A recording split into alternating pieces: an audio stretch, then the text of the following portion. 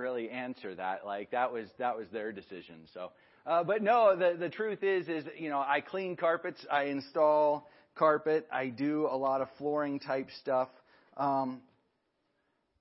But I have a testimony. And that's why I'm here this morning, is because I have a testimony and things to share because God has impacted and transformed my life. And so part of what I want to share this morning is you all might have other things that people know you as around Big Sandy, right? You might have other labels and identity that might be multi-generational. But you have a testimony. If you've been involved in the body of Christ, if Jesus Christ has come and saved you from your sins and caused transformation to come and happen throughout your life, you have something to share.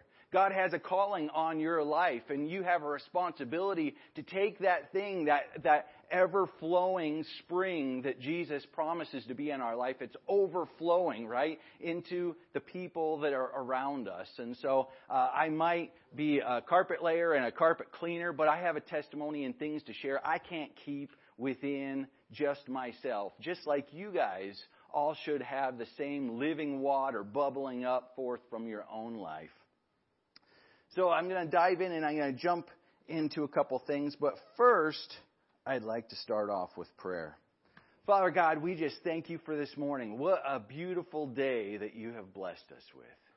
God, you have surrounded us with blessings and gifts. We thank you. We acknowledge who you are and who we are in your presence this morning. And so we just pray that the words that we read from Scripture would come alive and bring forth the fruit of the Spirit in our lives. I pray that the testimony that I share would go forward into the people here, and that it would spur on and fan the flame of passion that the Holy Spirit has already been kindling within them. That your will would be done with us here this morning. In Jesus' name, amen.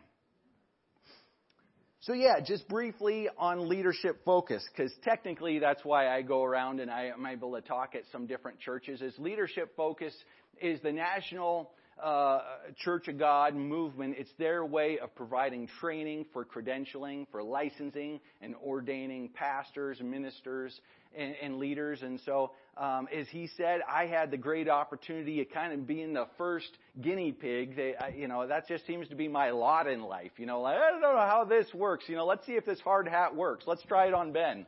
And that's just been kind of part of the story of my life. But I had the great chance to go through the training. It had a lot of great things about it. It had some gaps that we're working on trying to fill in as a state. But then Jeremy, as well as Alex in Columbia Falls, have been going through. They completed all of their coursework through there, and it's been fantastic to get to know them. And so as I speak through a little bit about calling and about the ability that we have to work with each other, to work and grow, that's what leadership focus is for. If you feel like you have more of a full-time calling of really wanting to reach out and pour into the lives and lead the people around you, then come and talk to me about it. It's a 3-year program. It's 6-month modules that you go through. Jeremy can tell you a lot about it. It's not completely overwhelming, but it's not easy either. It's a lot of effort that you have to put in. You have to be willing to acknowledge a lot of things about yourself and grow alongside a cluster of about 4 or 5 other people throughout the country who are going on the same journey as you. And so you learn a lot about yourself, a lot about theology, a lot about service and connecting. Really, they've made it very inexpensive. So if you go through the 3-year process, it costs right about $1,000 for all 3 years. So for someone like me who got married young, had kids, had a job, was working 60 hours a week a lot of times, and you're trying to say, they want me to go to this Bible college and spend $40,000 a year. That's just not going to happen. Like I can't take that path, or I don't feel like that's the one God is calling me to. Leadership focus can really help spur on and help people through that. So I'll share the message, but then I'll come back. If any of you want to find out more information, I would love to sit and talk to you, along with Jeremy, who can highlight a lot of his experiences as well. I'd love to be able to do that. So as I said, we grow up in different places, right? I grew up in Libby, Montana. We moved out there in 1990. We started out in a school bus in a park with not really a whole lot to our name. And that was where my journey began. We experienced a lot of pain, a lot of heartache throughout life, through church systems, religious systems that we were a part of. And, a lot of times we start to just bring on an identity within ourselves, right? And some might say that we kind of have this sign. People view us and they see us as a certain way, whether it's your last name and the connotations that go with that, or the ranch that you might be the head of and what you obviously do for a living. We have these different signs that we carry around, and our experiences create this within us. And so, before I get going too much on here, I'm trying to think now. Pastor Eric told me I have about 30 minutes, but I also know that around every pastor, there's kind of a time zone change, right? So what is 30 minutes in Eric minutes? So that's what I'm trying to figure out here, is where that correlates. About an hour. Okay. So I got that figured out. So anyway, we have these signs that start to become who we are based on our experiences, based on the family we grew up in, and all that. And I have a sign here that for a long time was my sign. As a matter of fact, my brother made it for me. And here you can see it says, "One man with courage is a majority."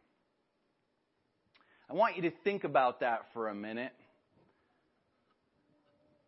Because at the time, I thought that this was my sign.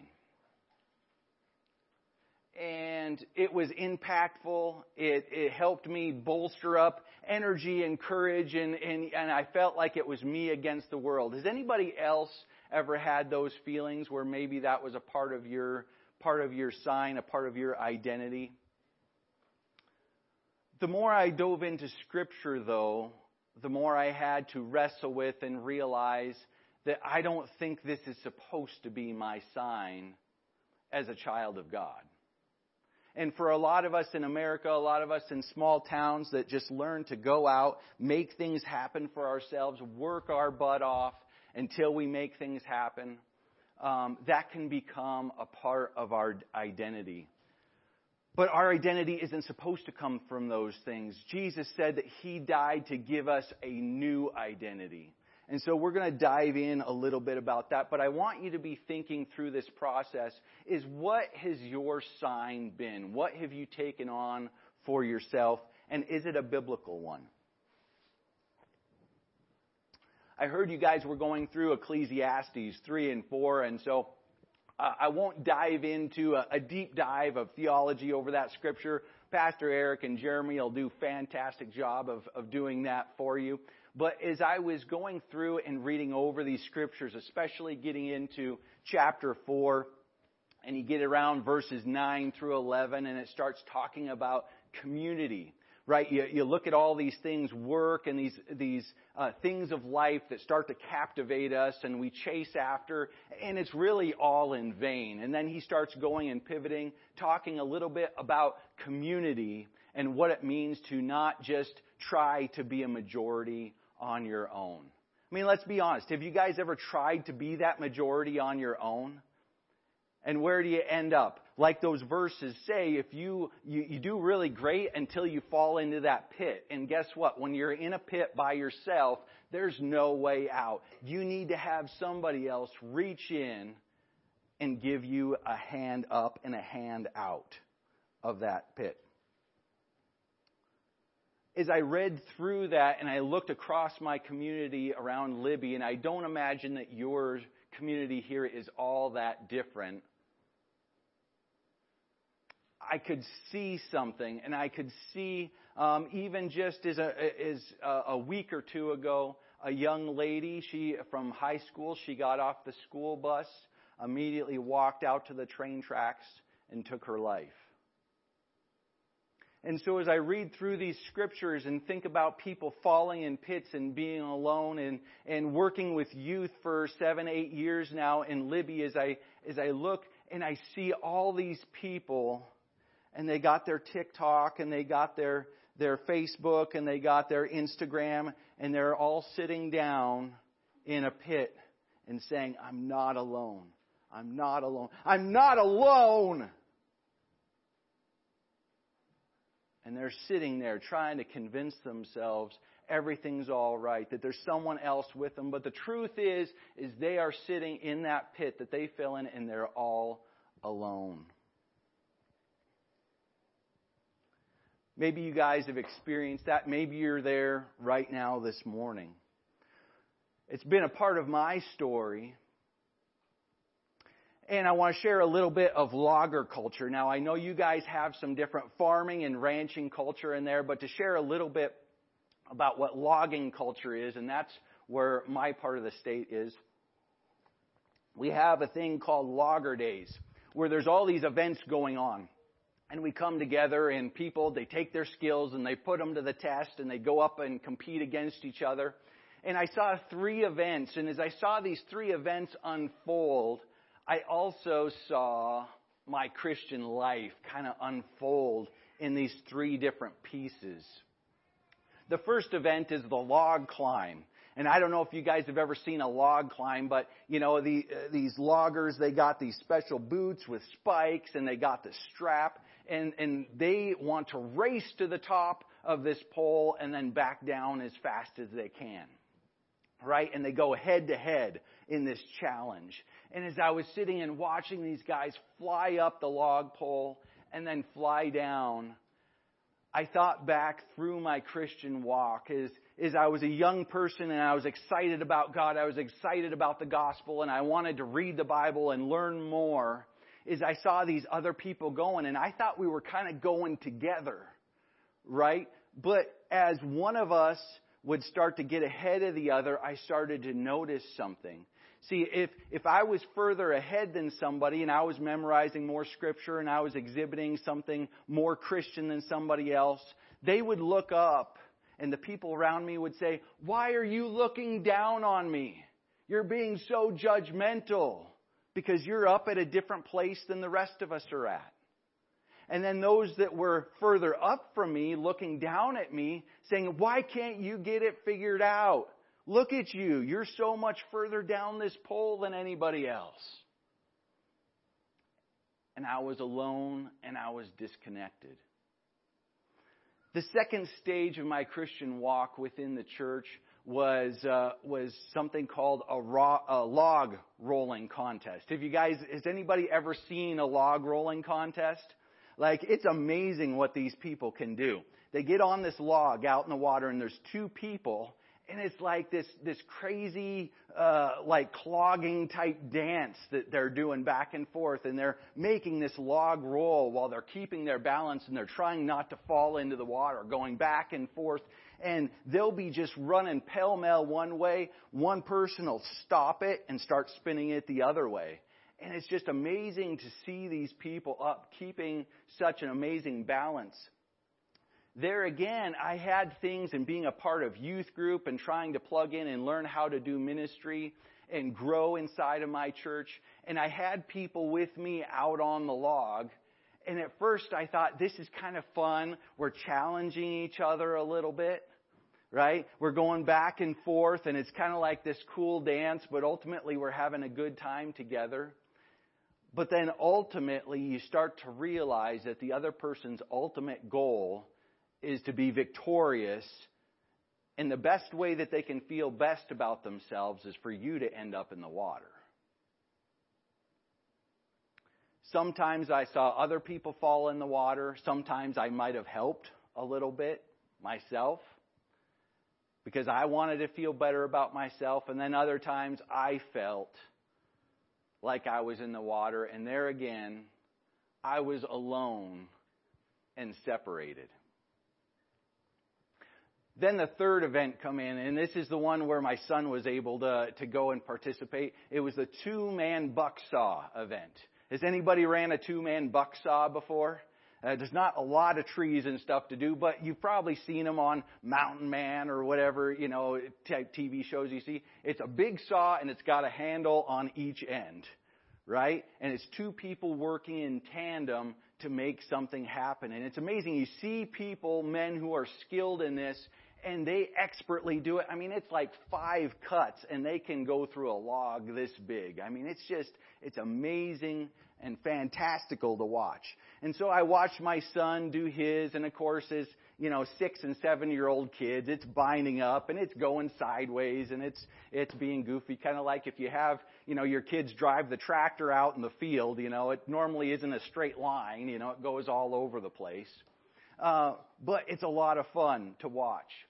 Then 2 kids came out, and you could tell, I don't think they were siblings. They, paired up because they needed a pair. They didn't really like each other, and they started going, and it went south fast. I mean, it bound up, and if you've ever worked on a saw like that, you realize you can't push, right? Because it's a flexible blade, and if one person is pushing, it binds up.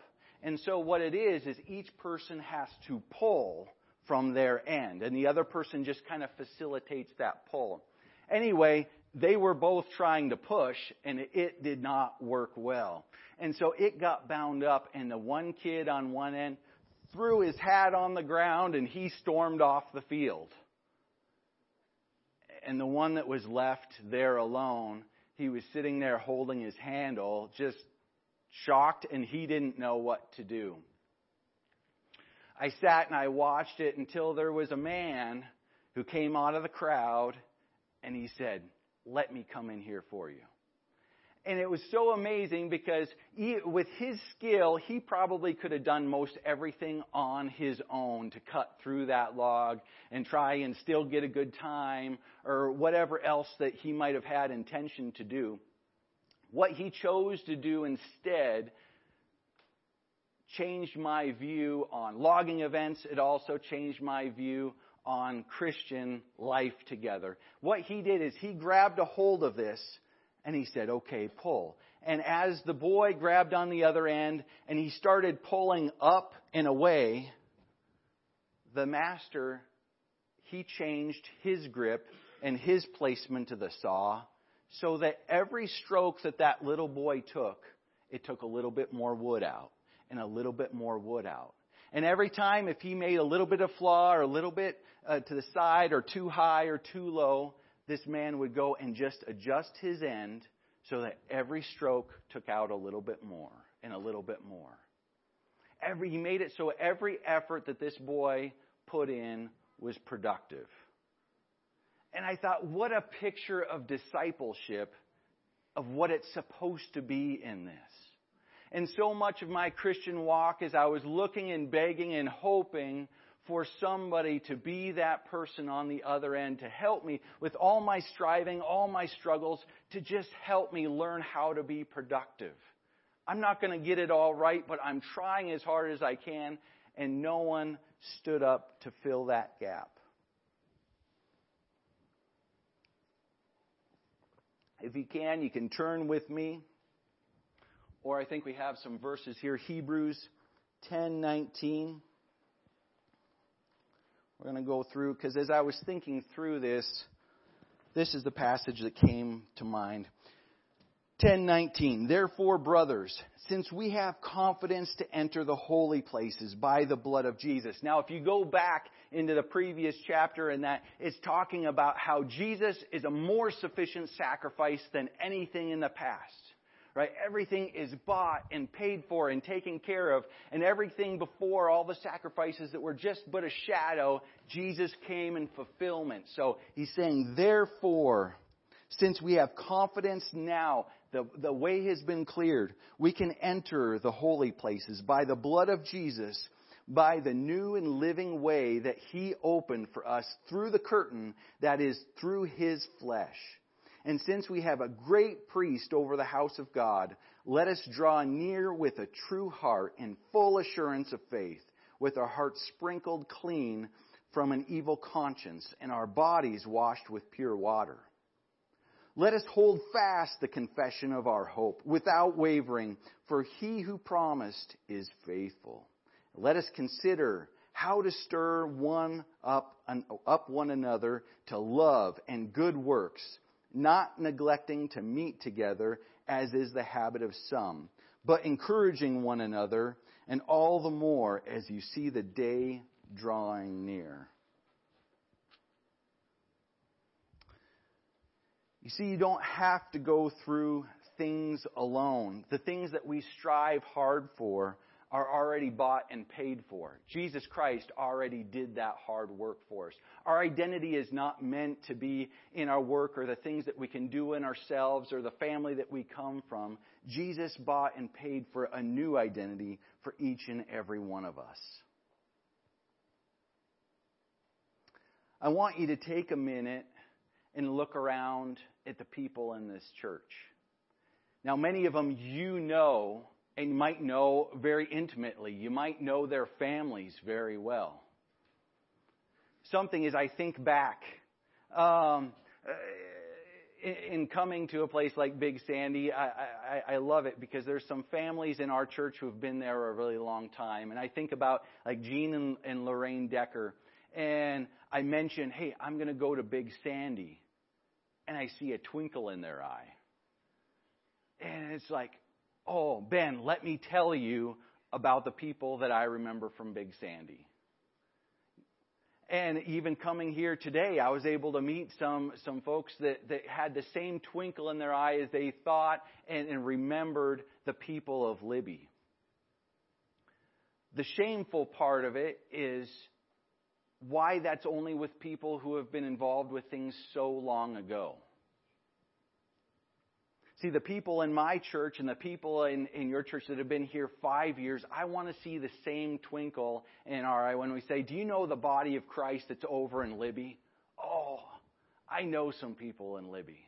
I got a DC sweatshirt from somebody in Libby, right? I got memories. I got life. I got testimony with somebody over in Big Sandy.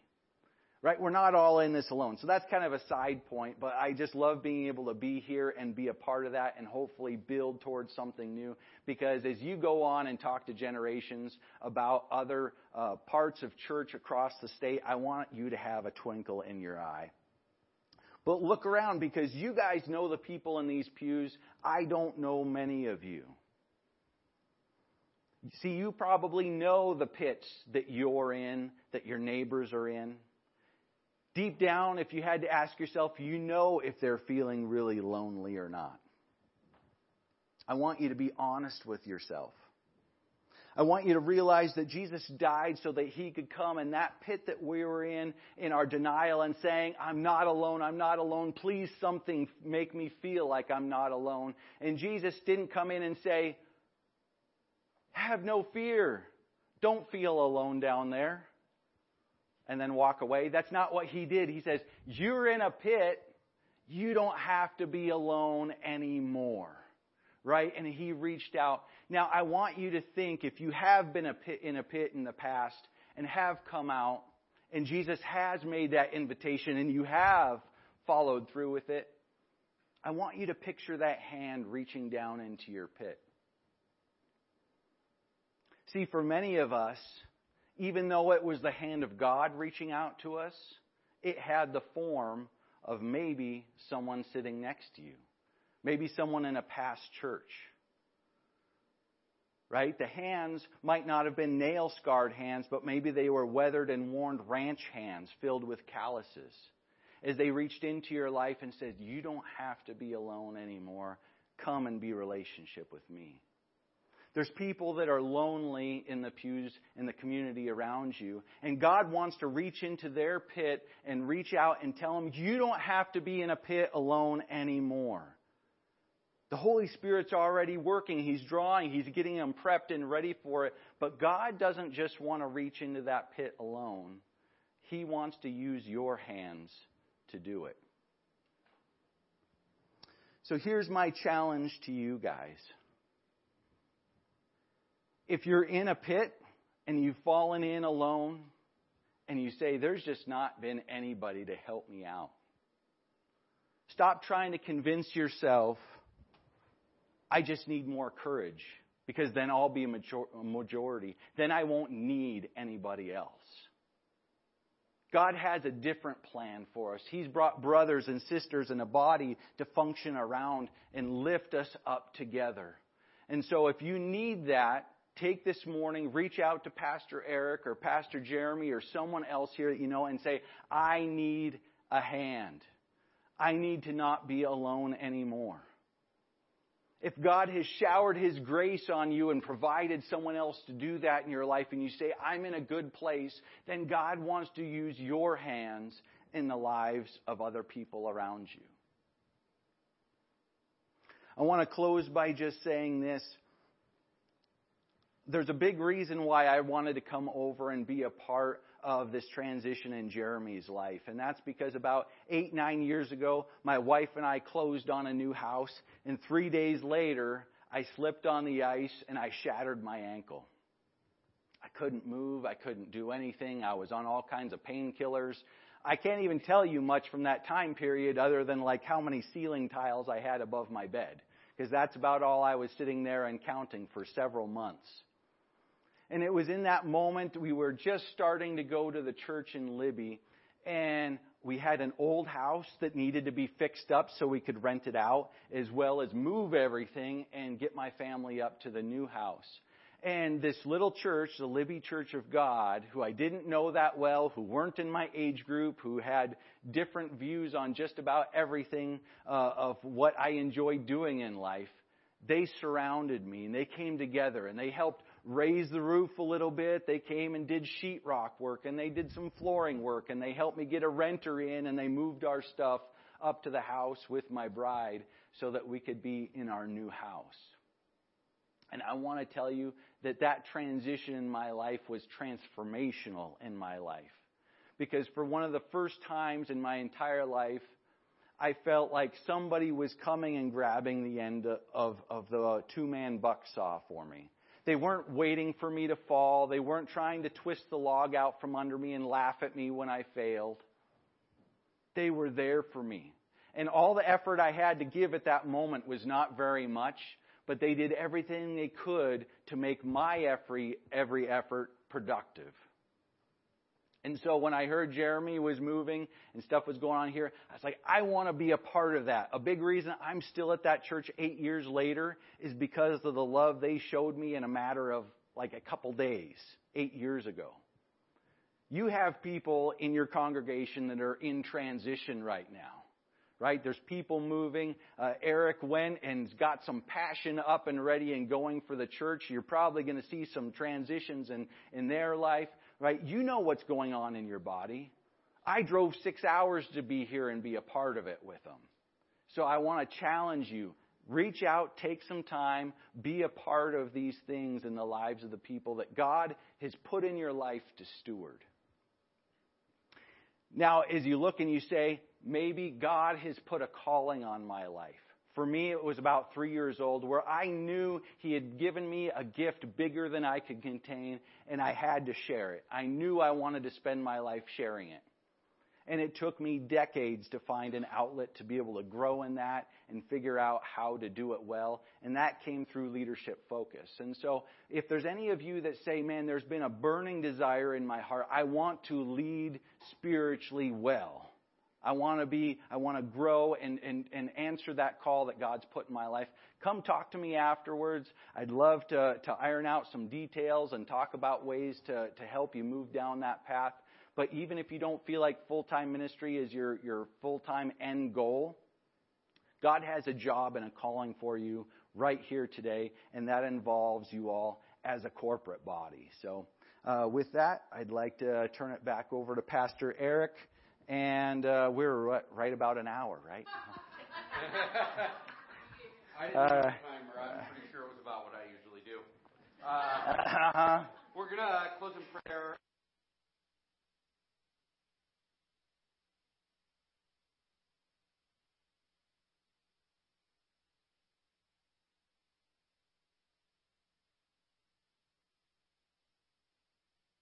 I guess I wanted to, we had talked about whether or not he would go 5 or 15, and He said 15 is what we would do, and he did 30, so it's about that's pastor time, right? Yeah. I got to give back. The thing I want us to do, number one, is I want to remind you all, and I think he said it over and over again. God gives us spiritual gifts. This is in 1 Corinthians. Like the church in Corinth was fighting over who had the best spiritual gifts and which one was most important. In the end, Paul says to them, "Look, guys, the reason you have spiritual gifts is to build up the body." And something like leadership focus or any gift that any of y'all have, like these exist not to stand up front necessarily, but to build up the body, to support the people next to you, to encourage each other. I think one of the best things I've seen in this church in my 10 plus years has been Frances, who would call people who she knew would get depressed regularly just to check in on them. Like, what a gift. And a quiet, and nobody sees it, and everything else. I mean, it's amazing. My friend Ben here goes around. He is pulling people into ministry training, oftentimes not people who aren't even going to go professional. They're just people who are learning to do ministry, and I want us to pray for them. And so we can stand up. If you guys want to come forward and lay hands on them, or you can stand where you're at and hold your hand forward, but it does look a little weirder if we're not putting hands on him. So left hand, well, whatever. And so we're going to pray for him real quick. If you want to come forward, if you want to just put your hand forward, it is up to you. But we're going to pray for him in the ministry he does, because Ben is really kind of amazing. I'm blessed to be able to work with him.